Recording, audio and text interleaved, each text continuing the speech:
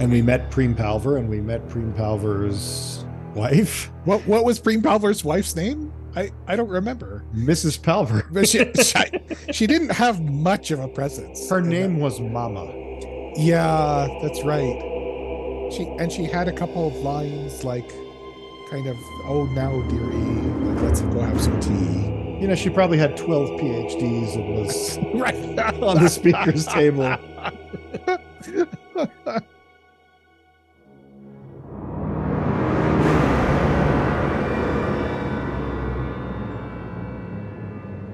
This is the Star's End podcast, where we talk about Isaac Asimov's Foundation series, the Apple TV Plus adaptation, and other topics related to Asimov and sci-fi.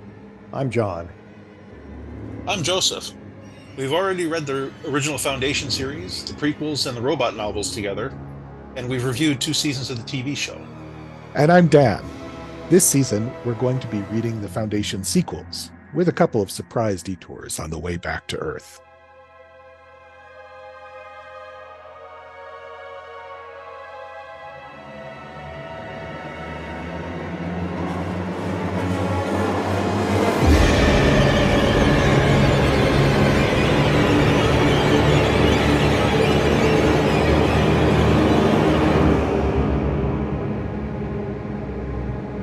Welcome to episode 3 of season 5 of the Star's End podcast. Today we're going to talk about 4 more chapters of Foundation's Edge. They're called Hyperspace, Table, Sayshell, and Agent. And before we go into a recap, I have to say that these 4 chapters were about as Asimov-y as they get, in terms of the fact that it was people sitting in rooms talking to each other. The action took place, in the case of hyperspace jumps, instantaneously between 2 strokes of the typewriter. And there was a courtroom scene. So it couldn't get any more classic Asimov than we got this week. I actually think there's one way we could have gotten more Asimov-y, and that would have been if someone had recited the 3 laws. It's true. They didn't recite the 3 laws. You're right. And of course, there was no plot exposition backwards, since we're in the middle of the book. Right. If the previous 8 chapters were the plot exposition. So let's talk about what we got here. Chapter 9, Hyperspace, is basically that. Pellerat and Trevize are going to finally jump through hyperspace. There's a whole discussion of some of the history of hyperspace jumps, and we've been doing it for 20,000 years or 22,000 years, however long he says. And they finally make the first jump. Pellerat's a little nervous about it, but they go ahead and make it. And Trevize then spends an entire day checking the math to make sure that the hyperspace jump went where it was supposed to. And I find that a little, you would think that hyperspace jumps and checking afterwards, even under their older technology, which is what he's assuming that they're suffering under, that there'd be some kind of a plug it in, find 3 stars, plug them in, and we'll calculate it pretty much instantaneously. It's as though he's having to sit there with a slide rule and drawing things on charts and making sure that his angles are correct, and that, like, how could it take a whole day, even with the previous generation of computers of the future? I feel like it wouldn't take a whole day to do that right now. I had this vision of him climbing up on the roof of the spaceship with like a sextant or something. Sextant, yeah. Exactly. Yeah, pretty much. Anyway, he spends a whole day and realizes that the accuracy of the jump was unbelievably incredible, and that what the computer is set up to do is make multiple jumps at the same time, or as quickly in sequence, so they can go thousands of light years or parsecs, whatever their unit of measurement they're using is, in almost no time. And one thing I've always wondered about these hyperspace jumps is why there's a limit on the distance you can go. Like, supposedly they're compressing the entire universe into a single point or something like that. And yet they're always quite careful about not going too far with any one jump. And I guess in the past it's been that the errors are too large, that they're afraid if they make too large a jump, the error will be too large and something bad can happen. But with this computer, I feel like, well, okay, he's about to make 28 jumps in sequence. Why not just jump to the end all at once? Any opinion on that? That's a good question because yeah, I was pondering. One of the first really nice descriptions I remember of hyperspatial travel was in Heinlein's Starman Jones, and they described it in terms of the universe being like a scarf that was crumpled up, where it's a far distance on the scarf, but little certain bits of the little bits of the scarf might meet up, so Right. that so you could travel in between them. But that doesn't seem to be the way it works in Asimov's universe. Well, anyway, so sorry, Dan, were you about to say something?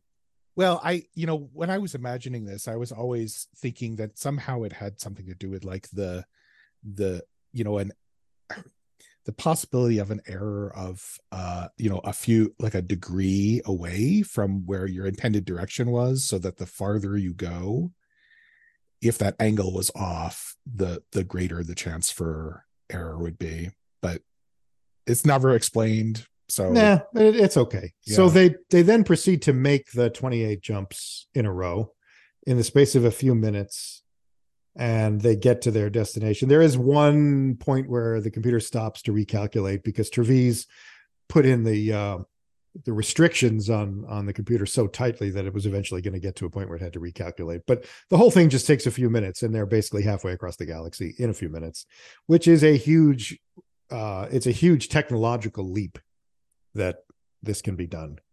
And they have arrived at the planet Sayshell, which they're going to visit.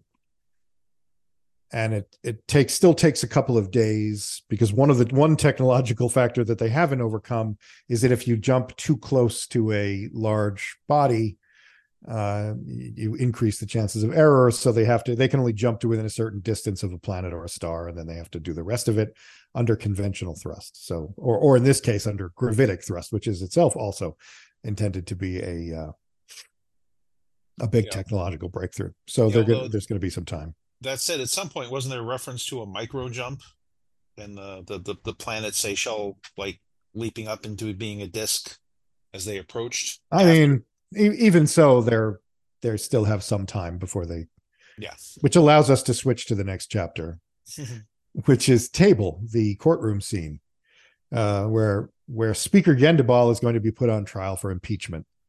And in the entire history of the Second Foundation, according to what we read here, there have only been 2 impeachments, and there have been no removals from the speaker's table. But Gendibal is facing what looks like certain conviction and removal from the table. And he's thinking about that and how much he wouldn't like to go back to being a normal Second Foundationer, that he does like the power and privilege of being a speaker. He's also been very anxious to get this thing underway. He figures he's got his defense and he wants to present it, and they're wasting time, even waiting a couple of days, which is what happens. And as it turns out, he does have a pretty robust defense. And the main 2 points of the defense are, one, that all references to Earth have been removed from the library. And they spend a lot of time trying to figure out how that could possibly have happened. One of the speakers says something about how under Cleon II, there was a kind of a attempt to erase past history. And Gendibal says, sure, but we were already in control of the library at the time of Cleon II. So are we suggesting that a Second Foundationer did it? Or are you suggesting that I did it? And, everyone agrees that he couldn't have done it without someone knowing. And his conclusion is that some outside force, that the Second Foundationer, under the influence of an outside force, would have been responsible. And so they're all pretty shocked by this, but it doesn't really change anything. And Speaker Delarmy wants to immediately have a vote, and he says, "Wait a minute, my defense isn't finished yet."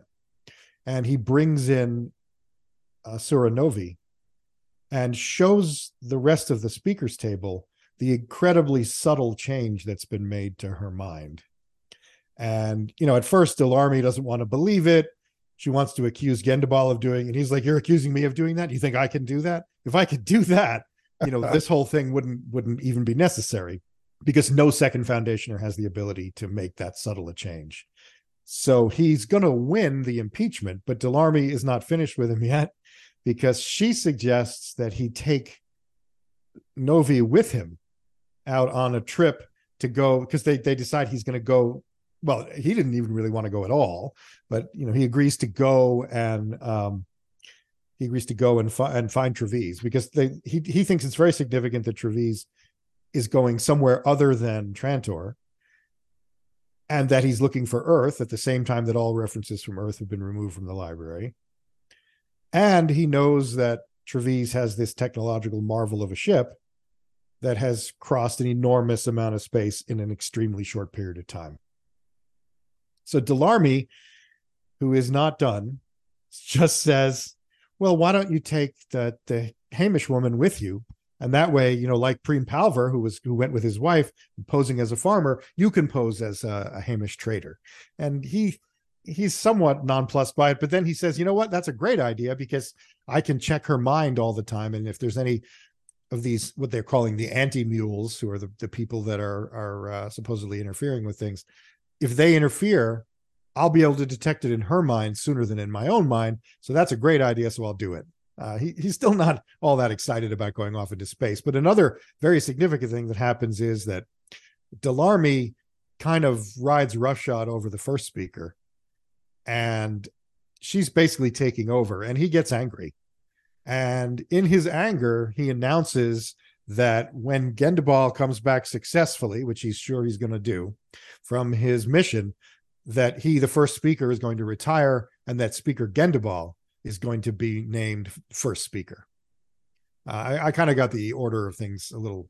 That happened before the, Delaarme trying to get a Novi to go out with Gendibal. But anyway, that's pretty significant, the whole question of the succession, which has now seemingly been resolved in Gendibal's favor, although there's a lot of time things can happen. And Delaarme is disappointed, but she's still plotting, because she's a plotter.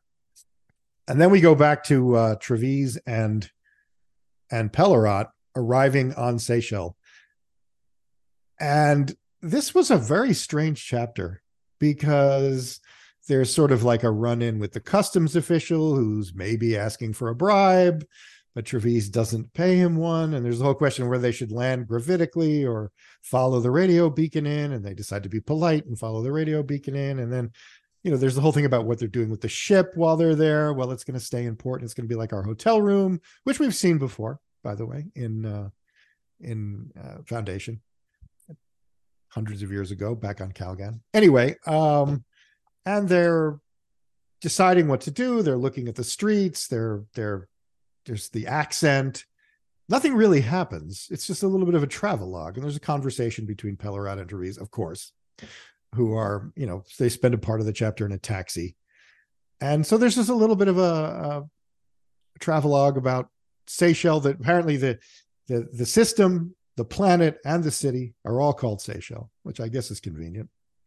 And they decide to go to the visitor center to try to find, because they don't really know what they're looking for. Trevize just has a hunch that they should be looking for Earth here. They should be asking the locals or something. And they walk into the visitor center, and who should they run into? Munley Compor, the guy who ratted out Trevize. And that's the end of that chapter. I don't really know what to say about that chapter other than what I've already said. I guess it's color. I guess. Yeah, I think Asimov was being paid by the word. I can say that if you are intending to do scholarly research, the way you go about it is not by going to the local tourist visitor center and asking where's a good library. I suppose. Yeah, I suppose. But I'll just forgive Asimov for that one. Well, maybe they were under the influence of something when they went there. Who knows? Drugs or something. So the final chapter that we read is Agent, which is really broken up into two parts. The first part is the conversation between Compor and Trevize and Pellerat. Trevize is in no mood to forgive Compor, although Compor wants to be forgiven. And he has a bunch of excuses as to why he did what he did. None of them really all that convincing, either to Trevize or to us. His explanation for how he got there is bizarre. How did he follow Trevize through 29 consecutive hyperspace jumps? And he says, well, I was a champion hyperspace tracker. And even Trevize is like, yeah, sure, to go one jump and he said, well, I have the same kind of ship you have. I have the same kind of computer you have. So, that explains it. And Trevise is clearly not buying it. At one point, Trevise gets up and goes and looks out the window during the conversation, which there is a reason for that. And Compor he's telling him why he felt that he had to rat him out, and then he says, he tells him why he's warning him that he's being followed, which again, that seemed like a strange motivation. Why are you doing this? Oh, because I care so much about you. Like, yeah, Trevise is. For once, I'm on Trevise's side. He's really not getting good explanations from Compor. And somehow the concept of Earth comes up. And Compor apparently has heard a lot about Earth. He says that it's in his family's tradition, that he grew up in the Sirius sector on a planet called Comporolon, which is where his name comes from, Compor.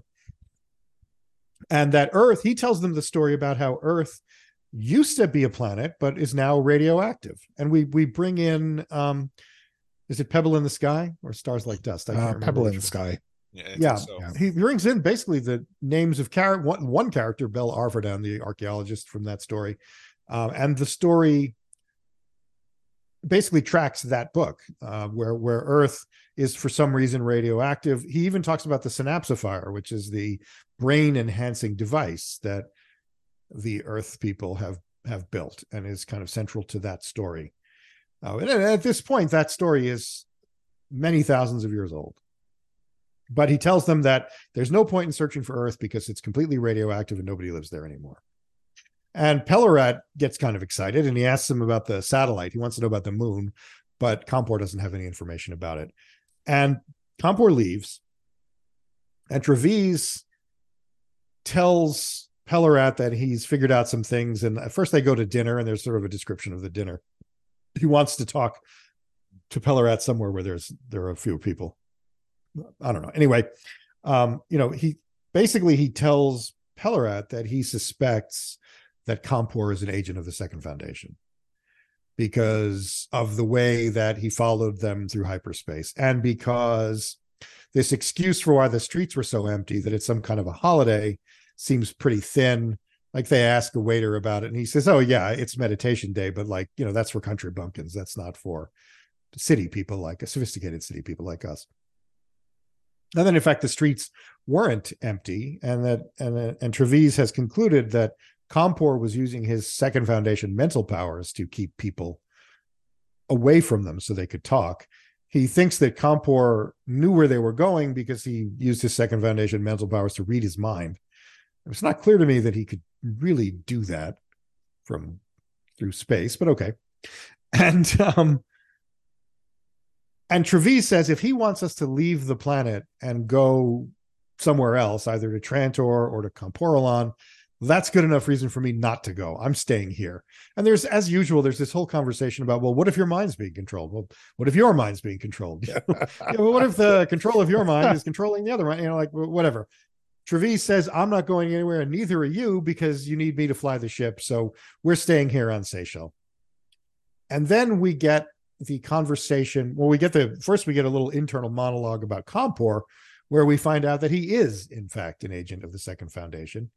He has some mentalic powers, though they are not of the level of a Gendibal, but they are of a level that he can contact Gendibal across vast distances and have a conversation with him about Trevise, which is exactly what happens. Gendibal is in the ship on his way to Sayshell with Novi, and he gets this call from Compor, and they talk about the situation and what to do about it. But we definitely get that this past history of Compor is that he has been a Second Foundation agent for a long time, and that his hyperspace tracking was something that he was able to do because he had these mental powers, and that helped him advance his political career. And but he is definitely of the lowest class of Second Foundation citizens. In fact, they wouldn't have even recruited him except he wasn't born on Terminus, which is why they did not recruit Trevise, because they never recruit on Terminus because of the past experience they had of being, having to sacrifice people when they were found out. Compor was born in the Sirius sector, so he's not a Terminus citizen. Well, he's a Terminus citizen, but he's not a native Terminusian. Terminin? I don't know. I think it was Harry Seldon called the people of Terminus Termini. Anyway, how about Terminator? Terminators. He's not a Terminator, so he's been recruited by the Second Foundation, and he's going to wait for Gendibal and Novi to arrive. And the final, sort of the coda of the chapter, is how fond Gendibal is becoming of Novi, and how, he's sort of bothers him, but it's like, well, there's nothing wrong with that. And he realizes he never told Compor about it. And I was like, well, why should I tell Compor about it? It's fine. It's all fine. Everything's fine. And the chapter more or less ends at that point. So, a couple of our protagonists are heading towards each other at this point. Any thoughts on this section? Sounds like no. Yeah. I got several. I have to admit, the thing that I got hung up on for a while is a comment that Pellerat made, where they jumped into the galaxy, and he's like, well, where's the galaxy? I can't see the galaxy. The Milky Way, yeah. Yeah, the Milky Way. And so, it's the Milky Way, it's all around us. But I started trying to figure out what the galaxy would look like from Terminus, and as near as I could figure with just my back of the envelope calculations, it's gonna look a lot like the Milky Way. It's gonna, because they're at the edge of the galaxy, right? They're, it'll basically cover close to 180 degrees. You're not going to think about that as a single object. Yeah. It could be that they're in a particularly sparse area, although I guess that wouldn't, or far away from the galactic arm. I mean, obviously what we see when we look at the galaxy is the spiral arm, and it looks like a cloud. Maybe if they're significantly above the galactic plane. That shouldn't really matter. Joseph's probably right. Yeah. What they would probably see would be actually kind of very few individual stars. Yeah. But they probably would see something like the Milky Way. Yeah. By the way, did you know that the word galaxy actually does come from the same origin as Milky Way? Because the word lac is in there, which is milk. A galaxy is actually, it's not like we made up the word Milky Way despite the name galaxy. Milky Way comes from the name galaxy. Interesting. Little tidbit there. I know you love those little Imagine me with one of those head exploding emojis. Okay. Fair enough. I'm Googling it right now. No, you will. This time I'm going to be right, but I'm not thinking you're wrong.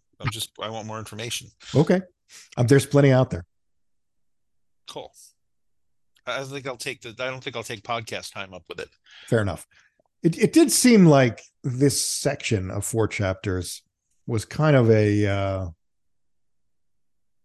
breather. I mean, it felt like not a lot actually happens, but a lot of things are getting set up here. Okay, so I agree with that, with the exception of the trial scene. Like, to me, that has I mean, with proviso that nothing really happens. but it did seem to be like a moment of high drama.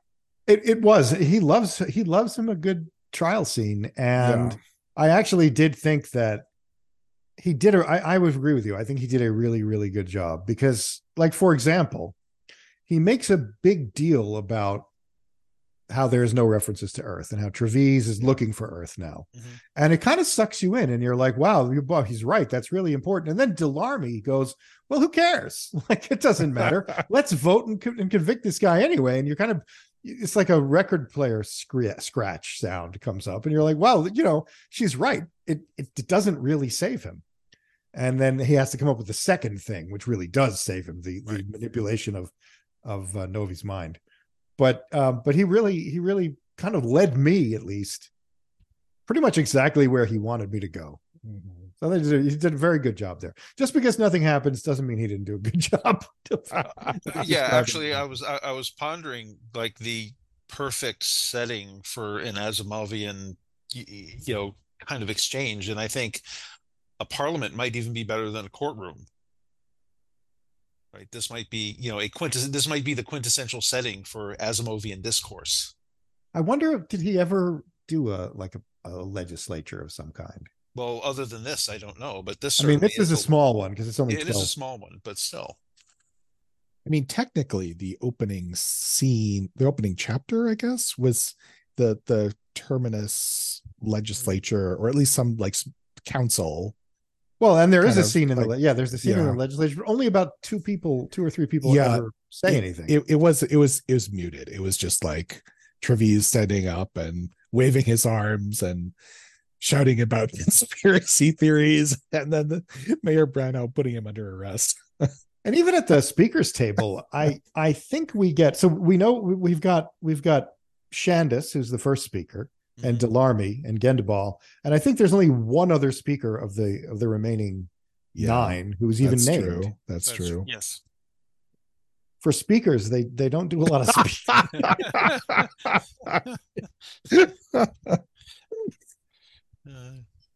Yeah, they really could have saved the line. Not even Delarmy or Gendibal would interrupt the first speaker if the first speaker was standing. I do like the fact that he differentiates between the way Delarmy calls Gendibal a speaker with the lowercase s, and the way Shandis calls him speaker with the uppercase s. Yes, and that you can hear it. And I'm a firm believer that you really can hear those things in the tone or in the presentation. So I liked that. It's also a very Terry Pratchett thing to say. And I'm a big Terry Pratchett fan, as maybe I've mentioned once or twice before. I think I've heard that. Yeah, you might have. Yes, it's possible.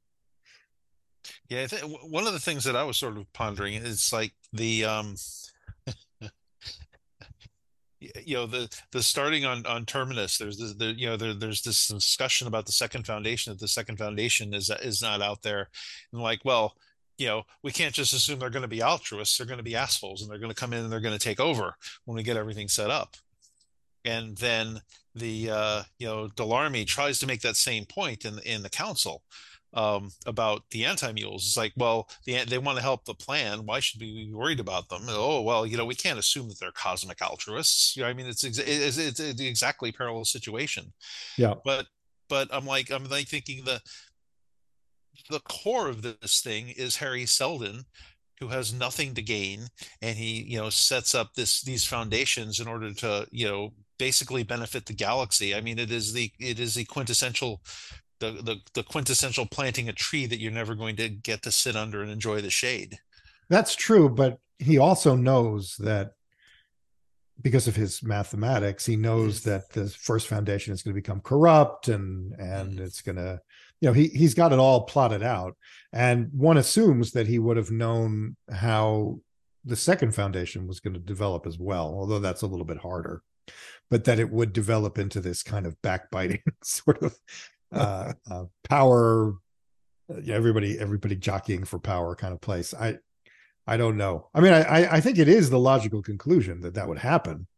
Maybe it wasn't what Asimov, what Seldon might have intended, but it's certainly something Asimov sees. Oh yeah, well, I'm not saying that Seldon didn't necessarily know what was going on, but they just dismiss this out of hand, and yet there's this huge example that is at the core of everything that they believe in and everything that they're doing.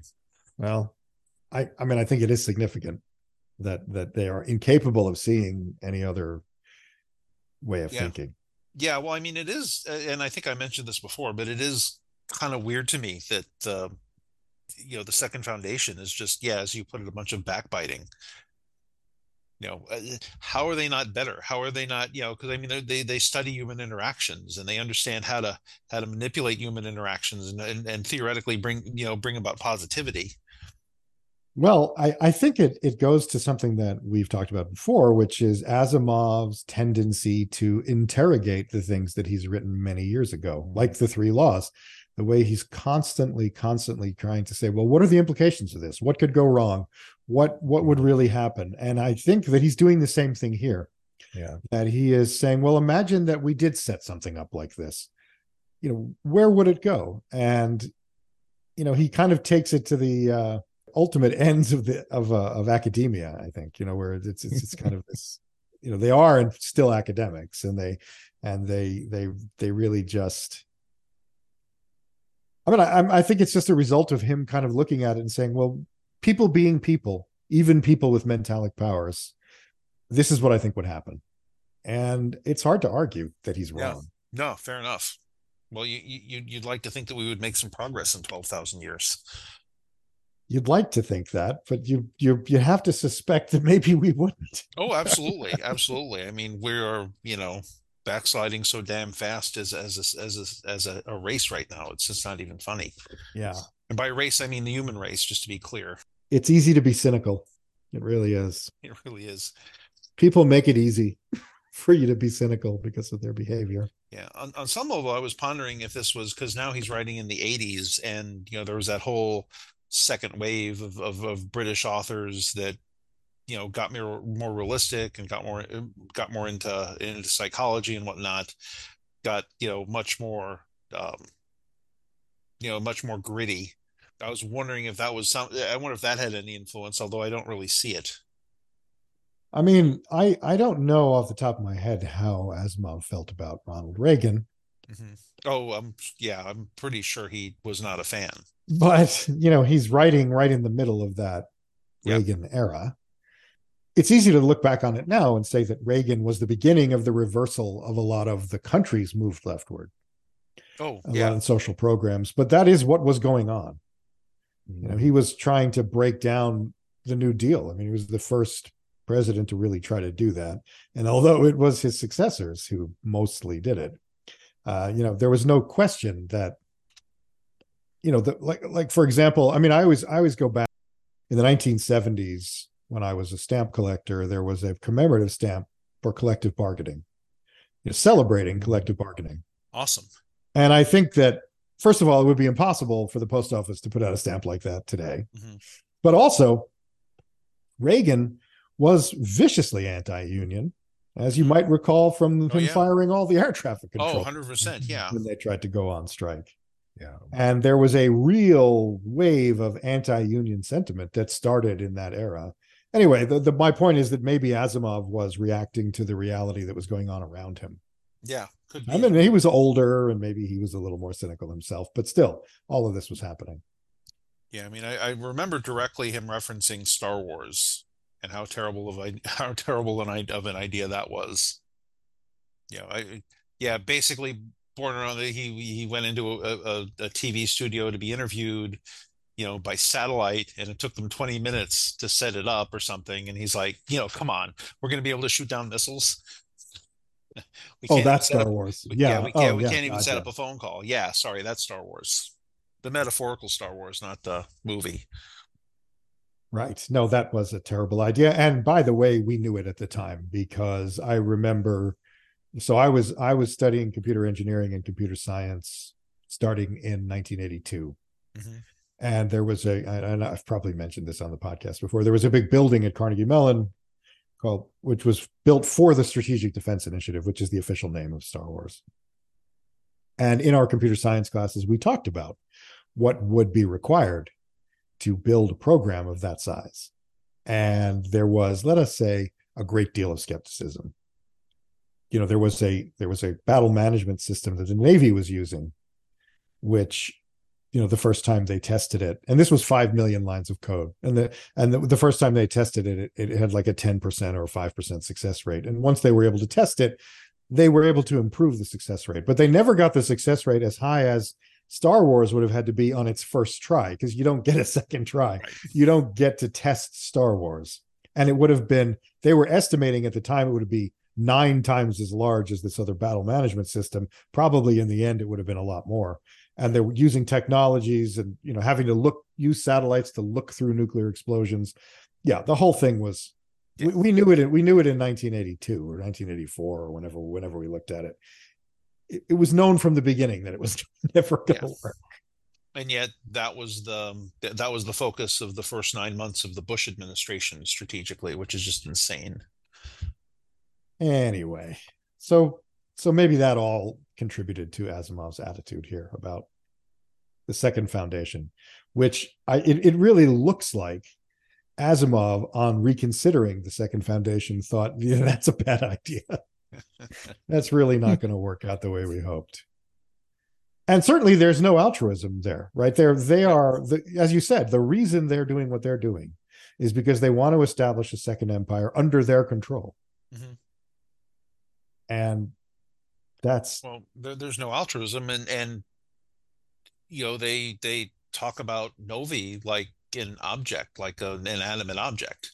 I mean, Delarmy actually says during the trial, why would we want to hear from a Hamish woman? Those people Right. have no opinions. They don't exist. Right. Yeah. That was I mean, it's intended to make Delarmy look bad, and Right. Gendibal leaps on it. But Yeah. still, you can see how it's a common attitude at the Second Foundation. Yeah, well, I mean, he's not that much better. I can use her like a canary in the coal mine. Is basically what that whole when he's trying to get one up Delarmy. Oh, well, Yeah. I can just use her in this way, whether she wants it or not. Yeah. At least one thing that I do like about this, and I think we get some of this in these chapters somewhere and more later on, is that Gendibal does at times kind of say, like he's examining his own mind for his, to be ruthlessly honest with himself, and he finds out, actually he's not just using her as the canary, and that he kind of likes her, right? He fancies her. He does fancy her. He's sweet on her. Yeah, exactly. And he is, I mean, I guess it's meant to show how highly trained his mind is, that he has to constantly be interrogating his own motivations. He's still an arrogant jerk, but he kind of knows that. Yeah. But Delarmy's worse. I guess that's what we're being shown here, is that Delarmy's actually even worse. There's still the kind of backwards sort of attitude, like, well, they're thinking about, well, why would there be a woman on this trip?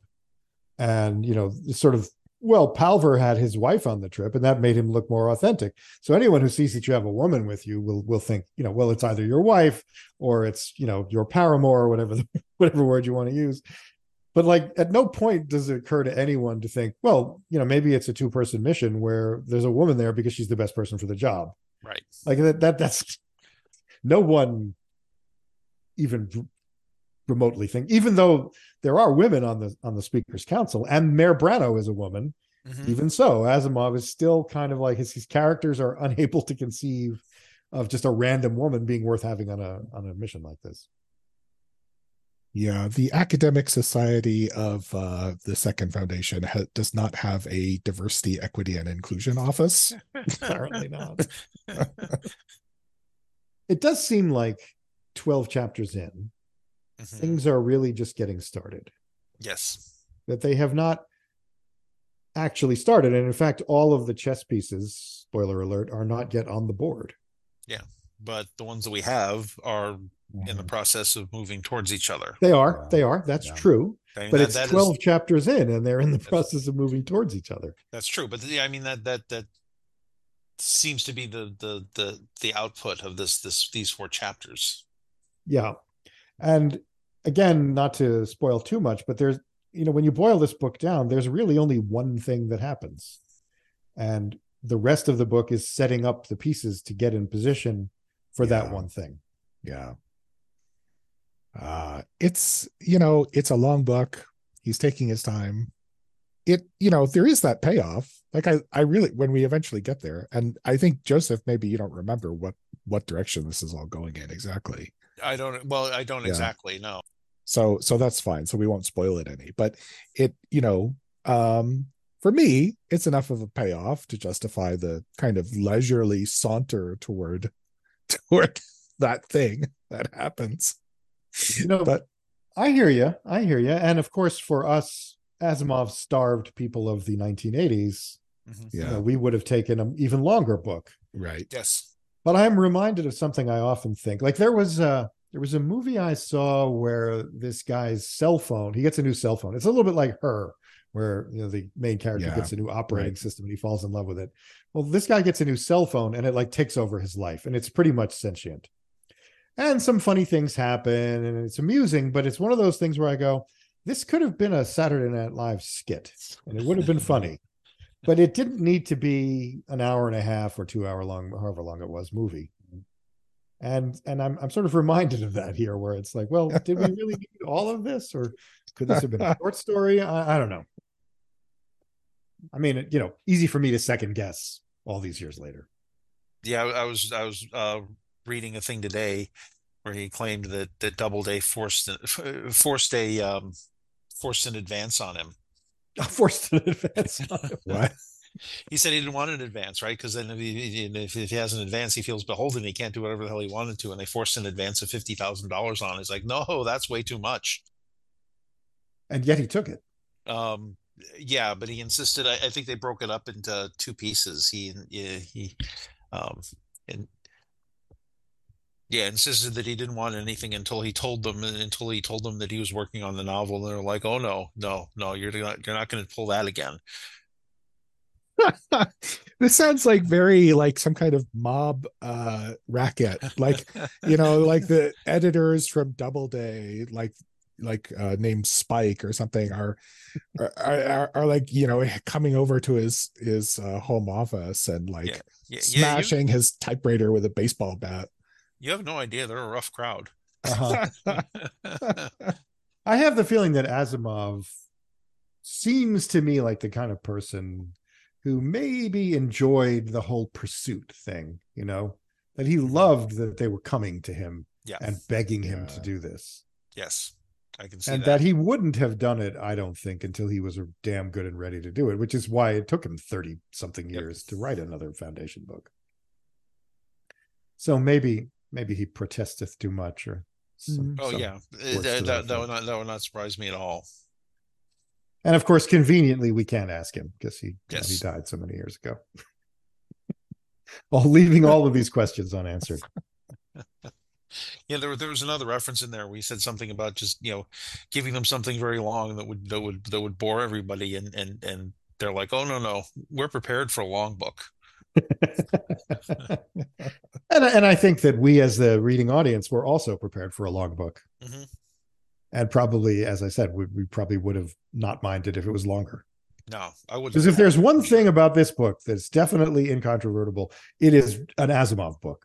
Yes. You read this book and you are not disappointed. You see all of the touch points that you remember so well from Asimov. So, in that sense, it's very satisfying when you read it in the 80s. Yeah, absolutely. It's got the Asimov stand-ins. It's got the courtroom scene. It's got the conversations between people. Pellerat and Trevize are in very close quarters a lot of this book because they're inside a spaceship. And so much talking. and don't forget the character names that look like they came out of an anagram generator. Yeah. Oh yeah. True. Yeah, there was some reference. I forget what it was exactly, but it was very funny the way he talked about the Sayshellian names, or when they're with the they seem distinctly South Asian to me. Yeah, but it might be. Yeah, I agree. And actually, let me ask you this: like when I read this, I can't dissociate this Sayshell from the actual nation of the Seychelles. Like, and I keep imagining this planet as like a kind of a tropical island. Did either of you have that issue? Well, there's definitely the idea that the Seychelles, I believe, were colonized at some point by India. And so to have Seychellians with Indian names is not surprising, except, of course, this isn't the Seychelles. This is the future. Yeah. And this is a planet. So like Larry Niven and Jerry Purnell love to have planets that were entirely populated by one, whether an ethnic group or one geographic area. So you had there was an Arab planet, which was called Levant. There was the Irish planet that was right next to the Scottish planet, and the two of them didn't get along very well. Asimov does less of that, but this seems like that kind of thing where you go, okay, I can see how settlers from Earth, from the Seychelles, ultimately went to this place and called it Sayshell as a reminder. Yeah. And Yeah, it's thin. It's real thin. I didn't imagine it as tropical because he doesn't really describe it as tropical. Yeah. We have to wait for the next book to get the tropical planet. Yes. And yeah, they don't even see green until they're well down in their orbit. Yeah, I don't know. It's kind of science fiction writer shortcut. Like, let's have a whole planet full of this kind of person. As long as we're on this kick about the characteristics of Sayshell, why do you think he spent so much time talking about how planets stink differently? I was wondering that. Like, did that go? Was that there for any reason at all? I don't know. I mean, I am not well traveled. Is that a characteristic of other countries? I mean, I've been to Canada. I mean, not really. Like, No, not really. It, like, you know, sometimes if you go someplace that has a lot of forest fires raging, you're going to smell that when you land. But otherwise, I don't think so. It's weird. I seem to recall that he's mentioned this before, or other writers have mentioned it before, but it might be just that I've read this book more than once and it stands out. Yeah.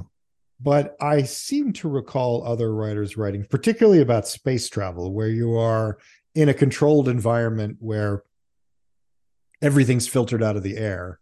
And then you get back to a planet, open the door, and oh my God, it smells horrible. Mm. But that might just be this book. I'm not sure. It was weird, but again, that's also very Asimovian to just decide to talk about something really random, really random. And it gives color. It gives color and it humanizes the people. But it's also like, why am I spending so much time reading about this? Yeah, well, actually, I mean that fits in. A thing that I pondered. Remember the scene where Travis is kind of apologizing to Pellerat because even though he doesn't think that they're going to blow up, he has this little conversation. Oh, but please forgive me in advance. Yeah, please forgive me in advance because if people do this thing that has a bad low probability outcome, that bad low probability outcome is going to happen eventually, and that's probably true. But I don't know. I wonder if some of that was channeling his uncomfort with travel. It's very possible. I mean, Pellerat certainly is a person who, in a time when everyone travels, has never been off planet. And even though he knows that the hyper jump is going to be all but unnoticeable, he's still worried about it. That could very much be kind of Asimov's fear of flying type of thing and just reluctance to leave the house. Yeah, so I wonder if this, because I don't remember. Certainly the post break books have a lot of travel log to them, and I mean maybe he had settled into the point where and probably in his younger days he was more apt to run around and travel and whatnot, but now he's been sitting at his typewriter and pounding away for 30 years. It's possible. I mean, although I did see him at a public appearance, Dan saw him at a public appearance. It's true that they were not actually that far apart, those two public appearances. They were both, I mean, mine was in northern New Jersey and yours was nearby. But it's possible. And, I mean, Asimov certainly was not reluctant to draw on his own experiences and ways of thinking, even with characters who are not necessarily Asimov stand-ins. And I don't think that Pellerat really was an Asimov stand-in. Although maybe a little bit. Like Pellerat does a lot of this kind of research through interlibrary loans from his house, and you kind of get the feeling that Asimov, in writing all of that nonfiction stuff, probably was doing a lot of the same thing. He wasn't really traveling to do research on the Bible or on Shakespeare or whatever else all of the many Asimov ons. He kind of probably just went to the New York Public Library and did interlibrary loans and so in that way maybe that part of Pellerat comes from Asimov. Yeah, that could be. Was that what was the last book we did? Was it Robots and Empire? And one of the books that we read by him, it seemed like there was an homage to interlibrary loan, which I thought was kind of hilarious. Yeah, but I'm sure he used it a lot. I'm sure he was well known to the librarians. Well, and let's be honest, interlibrary loan is awesome. Oh yeah. It's not an encyclopedia or anything. But it's even better now because you can do so much of it electronically. Yes. I mean, Asimov mostly in creating characters mostly drew on Asimov. Mm-hmm. We know that. So there we are for these 4 chapters. They've advanced the story. They have introduced new concepts and new topics. The multiple hyperdrive, more information about Earth, a lot of kind of close look at the Second Foundation, which even in the book Second Foundation, we didn't get a real close look at the Second Foundation. True. Mm-hmm. And so we've gotten a little closer look here at a conception of the Second Foundation. Yeah, in the book Second Foundation, I think we barely met the people who were all going to sacrifice themselves. No, I don't think we met like one of them. Yeah. Hellas and Thor. Yep, that's true. And we met Preem Palver, and we met Preem Palver's wife. What was Preem Palver's wife's name? I don't remember. Mrs. Palver. But she didn't have much of a presence. Her name was Mama. Yeah, that's right. She had a couple of lines like kind of, "Oh, now, dearie, like let's go have some tea." You know, she probably had 12 PhDs and was right on the speaker's table. But someone has to carry the chickens through the spaceport. Right. Yeah, I don't think we ever got a name other than Mama. We know that Preem Palver's face was round and ruddy, but I don't think we ever got a name for Mrs. Preem Palver. So we proceed along. Indeed. We have another 4 chapters next week as events get closer and closer to culminating in some kind of a nexus. What have we got next week? We've got 8 more chapters of this book. So next week will be University, forward with an exclamation point, Gaia S, and Convergence. So we have that to look forward to. All right. Oh, and then, yeah, the book better get going if we've only got. I know, it really better. Yeah, we are officially past the halfway point for sure. Well, right, we're 12 out of 20, so yep. That's past the halfway point. See that? We can still do math here. Yes. Especially Joseph. Well, have we left anything out? Is there anything in your notes that you wanted to get to that we skipped over? I think that's it. Glance here. Yeah. Yeah, I think I hit them everything. All right then. Well, why don't we say goodnight, and we will see everybody again in 2 weeks. All right. Awesome. All right. Good night. Good night. Good night. That's all for another episode of Star's End, recorded entirely on an Earth so far mostly free of radiation. Our music is It Is Coming by Alex Mason, used for free on a Creative Commons license. Unless someone zeroth laws us first, we'll see you again next time. Please like, rate, and review us, positively only, on your favorite podcast app. Also, check out our website, starsendpodcast.com, where you'll find additional content and our updated list of social media accounts. Good night from the galactic capital of Trantor. This is where the stars end.